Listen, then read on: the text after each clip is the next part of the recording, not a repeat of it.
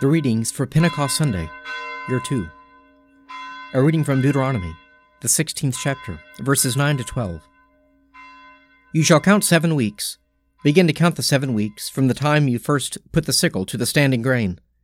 Then you shall keep the feast of weeks to the Lord your God with the tribute of a freewill offering from your hand, which you shall give as the Lord your God blesses you. And you shall rejoice before the Lord your God, you and your son and your daughter, your manservant and your maidservant, the Levite who is within your towns, the sojourner, the fatherless, and the widow who are among you, at the place which the Lord your God will choose, to make his name dwell there.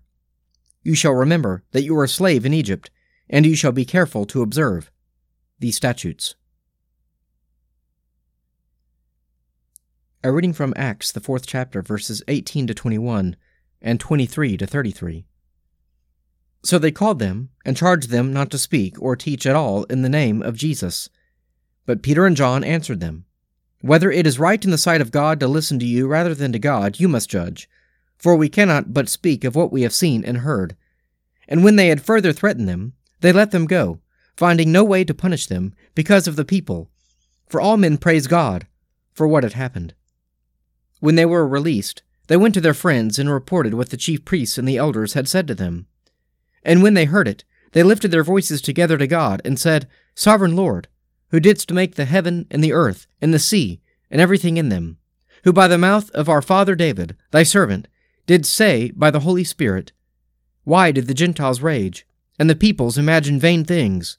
The kings of the earth set themselves in array, and the rulers were gathered together, against the Lord, and against his anointed. For truly in the city there were gathered together against thy holy servant Jesus, whom thou didst anoint, both Herod and Pontius Pilate, with the Gentiles and the peoples of Israel, to do whatever thy hand and thy plan had predestined to take place. And now, Lord, look upon their threats, and grant to thy servants to speak thy word with all boldness, while thou stretchest out thy hand to heal, and signs and wonders are performed through the name of thy holy servant Jesus. And when they had prayed, the place in which they were gathered together was shaken, and they were all filled with the Holy Spirit, and spoke the word of God with boldness. Now the company of those who believed were of one heart and soul, and no one said that any of the things which he possessed was his own, but they had everything in common. And with great power the apostles gave their testimony to the resurrection of the Lord Jesus, and great grace was upon them all. A reading from the Gospel of St. John, the 4th chapter, verses 19 to 26. The woman said to him, Sir, I perceive that you are a prophet. Our fathers worshipped on this mountain, and you say that in Jerusalem is the place where men ought to worship.